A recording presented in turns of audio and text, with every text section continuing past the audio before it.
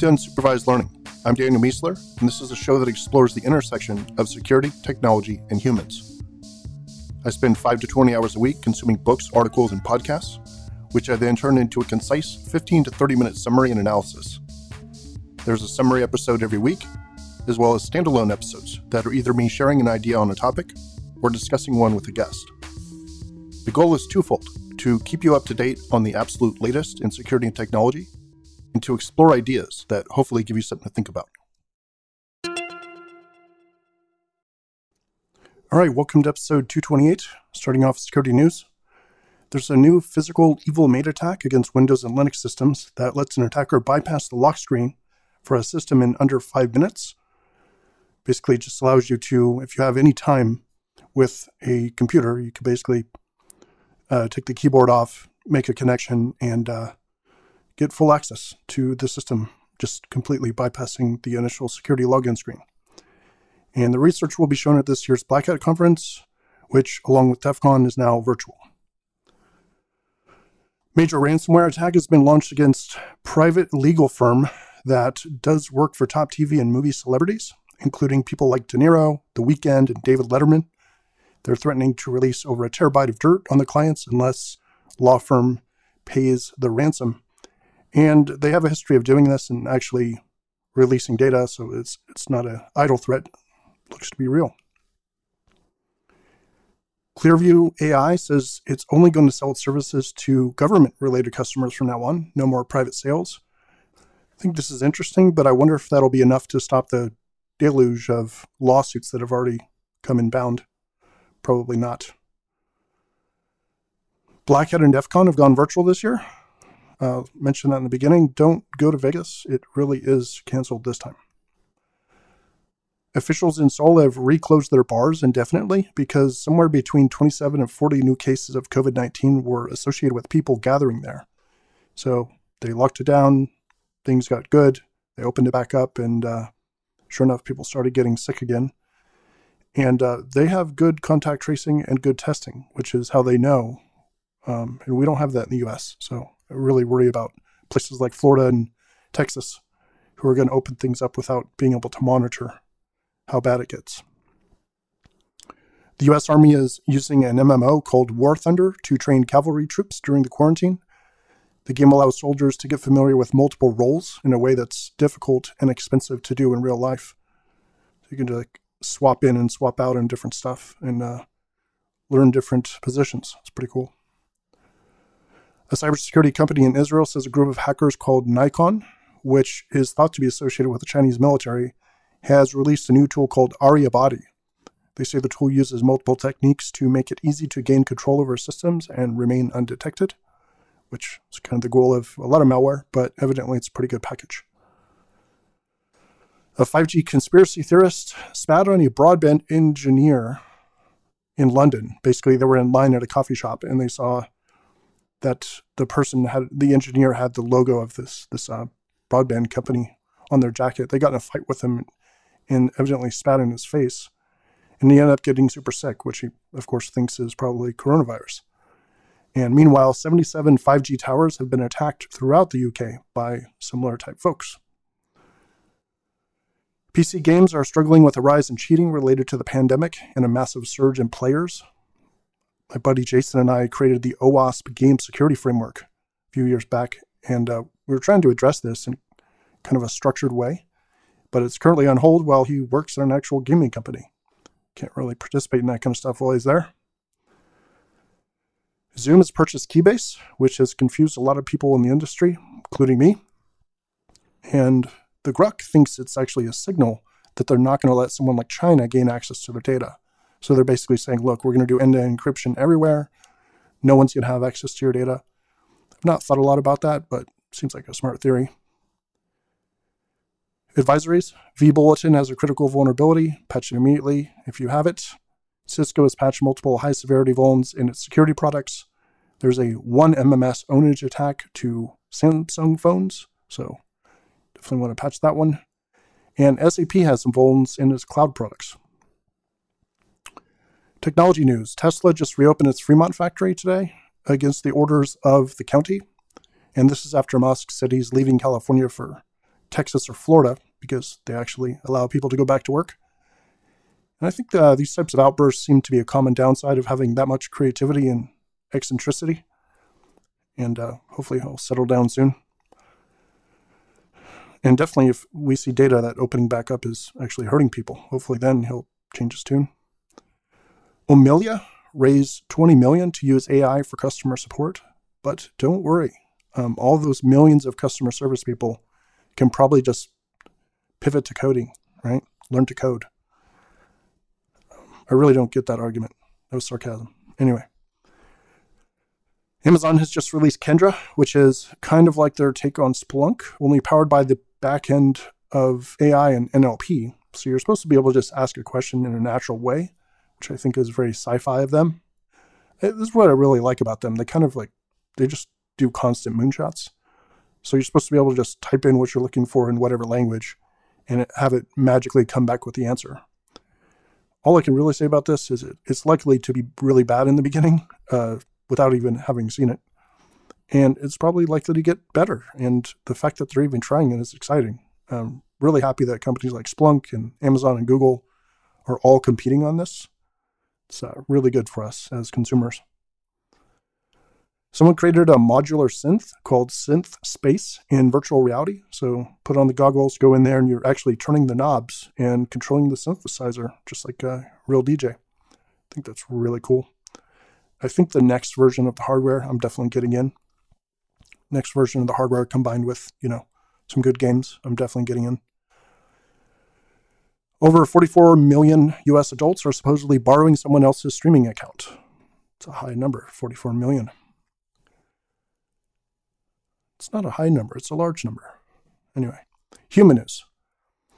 Finland is abandoning subject-based learning and moving to phenomenal education. That's the brand, phenomenal education, where real-world phenomenon are the foundation of learning. The idea is to have the class explore a real-world situation, or like a job or a function or just whatever, a thing.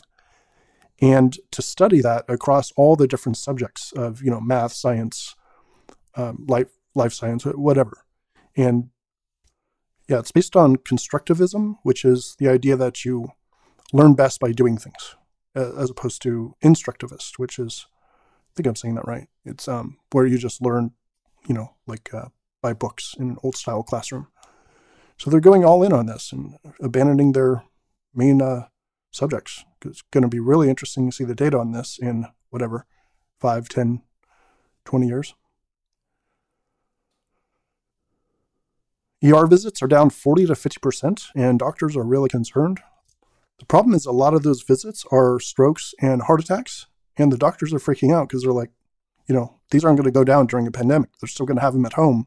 If they're not coming in, that means they're, going through this and they're either surviving or they're not. I think this is quite related to the other story in the New York Times from last week, which showed that the percentage of people dying at home has gone up 50%. And those numbers are not included in the coronavirus numbers.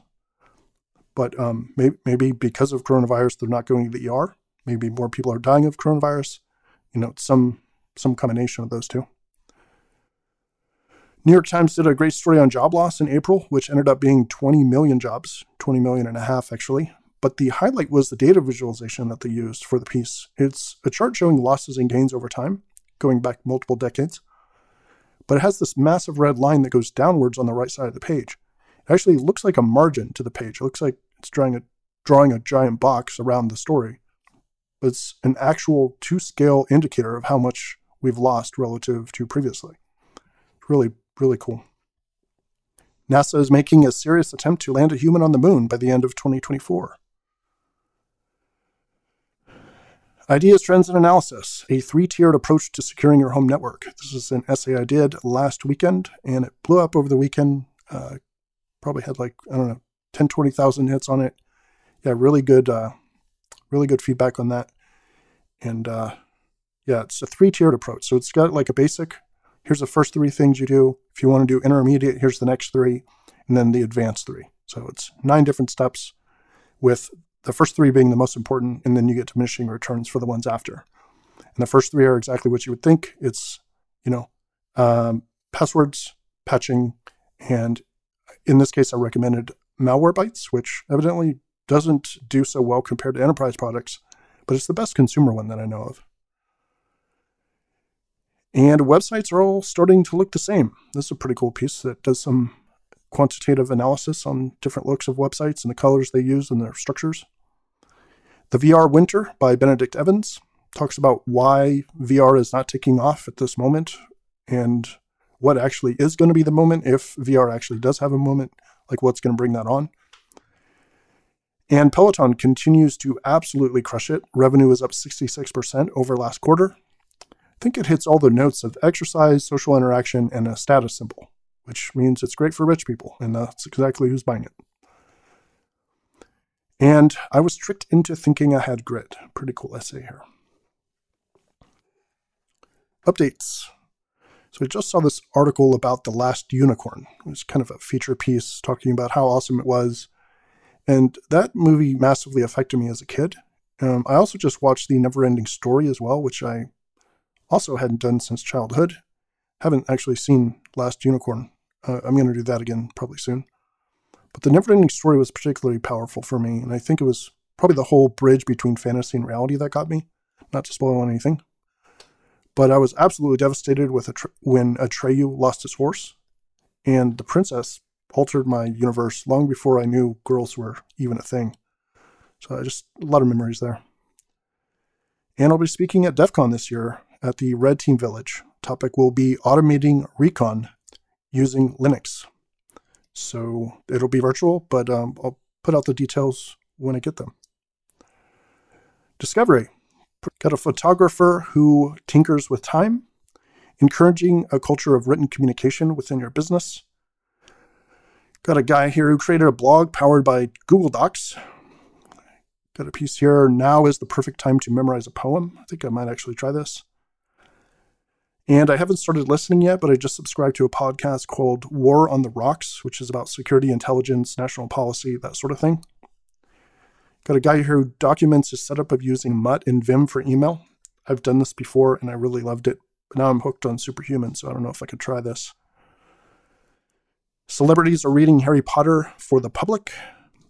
Got Vim as a markdown editor, which is a cool piece. Using Nmap as a lightweight Vuln scanner. SSH Prank is a tool that it's basically an SSH scanner and banner grabber based on Python and Masscan. Word Scraper, this is super cool. It's a Selenium-based web scraper to generate password lists. So you're trying to attack a website, it'll go through and scrape everything and build you a word list that you can, build a hybrid list out of to combine it with a bunch of other stuff, like ABC123 and that kind of stuff. GF Patterns, a bunch of content-specific patterns for TomNomNom's GF utility, and some examples are SSRF, RCE, LFI, SQLi, IDOR, URL redirection, debug logic, etc. And recommendations. As many of you know, I normally watch very little TV, but I've used the lockdown as an excuse to binge basically anything of significant reputation. And in my travels so far, I've 3 recommendations for you in this order. Afterlife by Ricky Gervais, Devs, which is on FX and it's unbelievable, and Upload, which is kind of my least favorite. It's not super serious, but it's some pretty good sci-fi combined with a decent story. So I think you'll like all 3 of those. Definitely top heavy, Afterlife being the best, and Devs being really good as well. Probably even better produced than Afterlife. It's just completely different animal though. So definitely recommend those, Afterlife, Devs, and Upload. And the less you know about them, the better. Just trust me, if you like the newsletter, if you like this podcast, you'll probably love these as well. And the aphorism for the week: success consists of going from failure to failure without loss of enthusiasm. Success consists of going from failure to failure without loss of enthusiasm. Winston Churchill. All right, thanks for listening to this episode of Unsupervised Learning.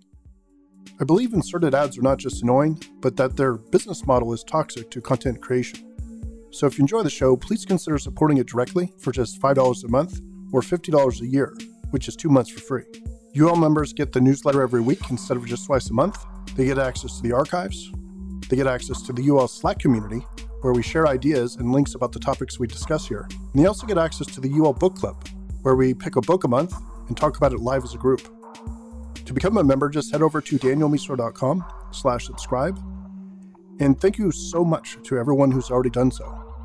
Each of you is participating in the direct model of creator support that is helping this show survive and grow. And I greatly appreciate you. We'll see you next time.